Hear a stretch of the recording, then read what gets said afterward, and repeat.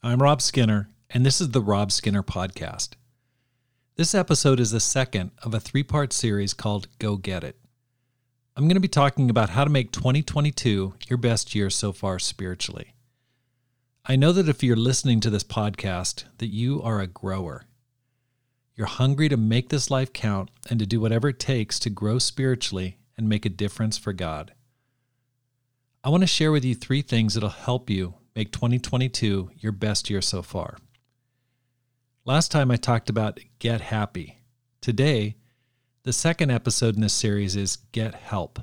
All this and more on the Rob Skinner Podcast.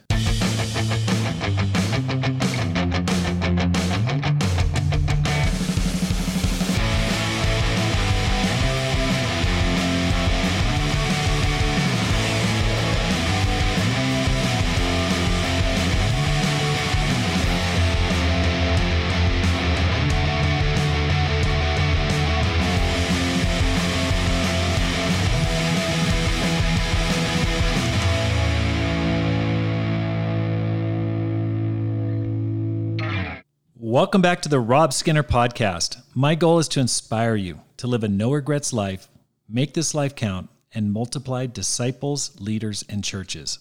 I hope that since the last episode that you have taken time to delight yourself in God, to take your relationship with God deeper, to learn how to acclaim Him, and that you're enjoying the pleasure of being close to God. Today I want to talk about the topic, Get Help. In Revelation 3, verse 17, Jesus said, "You say, I am rich. I have acquired wealth and do not need a thing. But you do not realize that you are wretched, pitiful, poor, blind, and naked." The church in Laodicea couldn't see what their real problem was. They weren't self-aware. They were probably sincere, but they were blind to how Jesus actually viewed them. I read that a common household fly has 1,000 eyes. It has so many lenses it can see in almost 360 degrees. However, it'll fly into a window until it dies. If you've ever watched it, it just keeps on buzzing around trying to get through that window. It has 1,000 eyes, but it can't see what's right in front of it. This past year, I knew there was something I wasn't seeing in my church, in my life. I wasn't happy with the progress of my church. Now, of course, COVID was a part of that, but I knew there were other things beneath the surface that were preventing the kind of health and growth I was praying for. I knew there was something, but I just couldn't see it. And that's when I asked the elder, Dr. Al Baird, to come and visit for 2 months. And I interviewed him recently, and hopefully you listened to that episode. I asked him to look under the hood of the church. I asked him to help me to see what I could not see.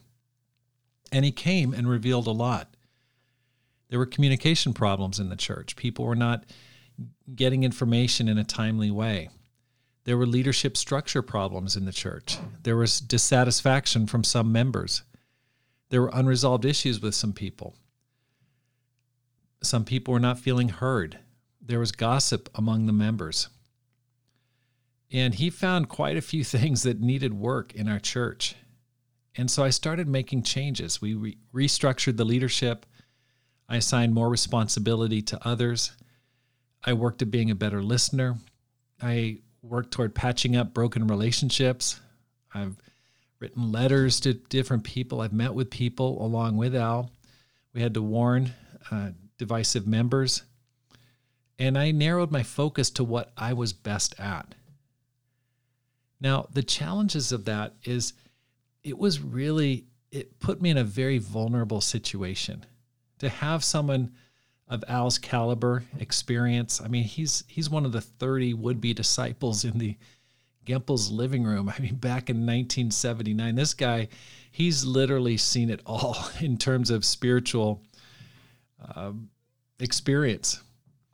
And so to have him rummaging around in my attic, turning up things, going through all my business in the church, it was a very vulnerable feeling. I mean, I just thought, wow, There were times I felt like, am I losing control here? What's really happening? And it was a real test to my pride and my humility.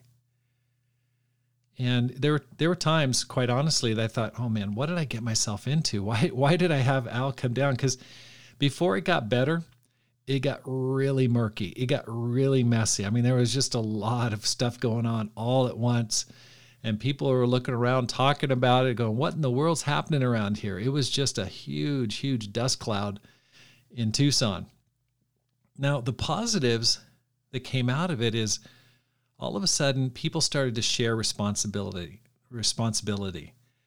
I felt a lot less pressure and feel a lot less pressure. We've got hope that things are improving. There have been help in relationship challenges, issues and unresolved issues. They got settled. And there were people that were, just needed some discipline, to be honest. Now, here's the challenge for you. You need help to be the best leader you can be. Now, maybe you're not a church leader right now. Maybe you're leading a small group or leading Bible talk or whatever. But there are most likely things in your life and in your church or your ministry that you are not seeing right now. There might be unresolved relational issues that you need help fixing. You know it because you run into people and you go, no, that person doesn't like me. I can sense through their body language they've got issues toward me. There might be structural issues that you need help from others to solve. Now, you're probably leading the ministry or responsibility you have because someone realized you're the most talented and spiritual person for that particular job. But if you want your ministry to get to the next level, you need help. Because we all run into times where we think we're saying it, we think we understand things, but it doesn't explain why aren't things doing better. And when I talk to ministry leaders, and I talk to quite a few through the podcast and just through my normal relationship of friends, there are a lot of people wrestling with what in the world is going on and what do I need to work on. So let me give you some practicals. First of all, reach out for input. This is the toughest decision you'll make. This last summer, coming off of vacation, I just thought and prayed during vacation. And I came back thinking, I really need to get someone in my life. I really need someone to come and visit Tucson and take a look at this church because I know there's COVID. I know that's impacting it negatively, but there's other stuff too. The toughest decision was like when I sat down with Al and just said, hey, Al, I'd really like you to come down for a couple months and take a look at the church. And I would guess that you're probably of two minds. Part of you is like, man, that would really help my ministry if I could get someone to take a look at it. And there's probably a part of you is like, but what's he going to find? And what's he going to see about not only what's going on in the ministry, but also what's going on in my life? And so it can be really scary. What else can you do besides reach out? Try to get a mature brother or sister to walk with you for an extended period. It's really worth the expense. Sometimes we have people come and visit our church or ministry for a day, an hour, or a few days, which is awesome. But that person will only get your side of the situation. They'll only typically hear what you're telling them. But if you can get someone to walk with you for a longer period of time, like a week, 2 weeks, I mean, for Al, it was 2 months. He met with over 60 people in my church. I mean, he really got a great sample of what's actually happening in the ministry. It's totally worth the expense. I mean, we set him up in a small house, and it was just awesome. I mean, it's just so worth it because he had a thorough walkthrough of the church and the ministry. And that's the value in having a good spiritual audit. What else? Get help resolving troubled relationships. There were a couple situations in the church that I was just stymied.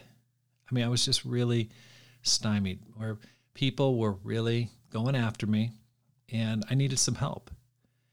And having someone else on the outside with authority come in and step in really made a huge difference. And you might be in a situation where you're leading a ministry where you are stuck because you know there are some people that they either don't like you, they're critical of you, there might be selfish ambition, there might be just hatred. I don't know. But oftentimes that situation will just fester and it will create division if you don't get help dealing with it. Next, practical. Don't try to hide your weaknesses. No one is perfect. This is why we don't get help, is because we know, although we don't share it, that there are some things that really need to change about us. We might have sin in our life. We might have weaknesses. And here's the thing. Don't hide your weaknesses.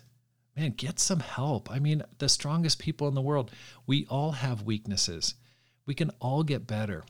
Just admit it. I mean, that's why we're saved by Jesus' grace, because we at some point realize, hey, I am not perfect. I'm a total sinner. So don't try to keep putting up that front. Instead, just say, hey, here's what I see, but there might be more. Please give me some help. What else can you do? Get into a mastermind group with similar type people. What I'm doing this year, which is really exciting, is I've formed a small group with people who lead churches between 100 and 150.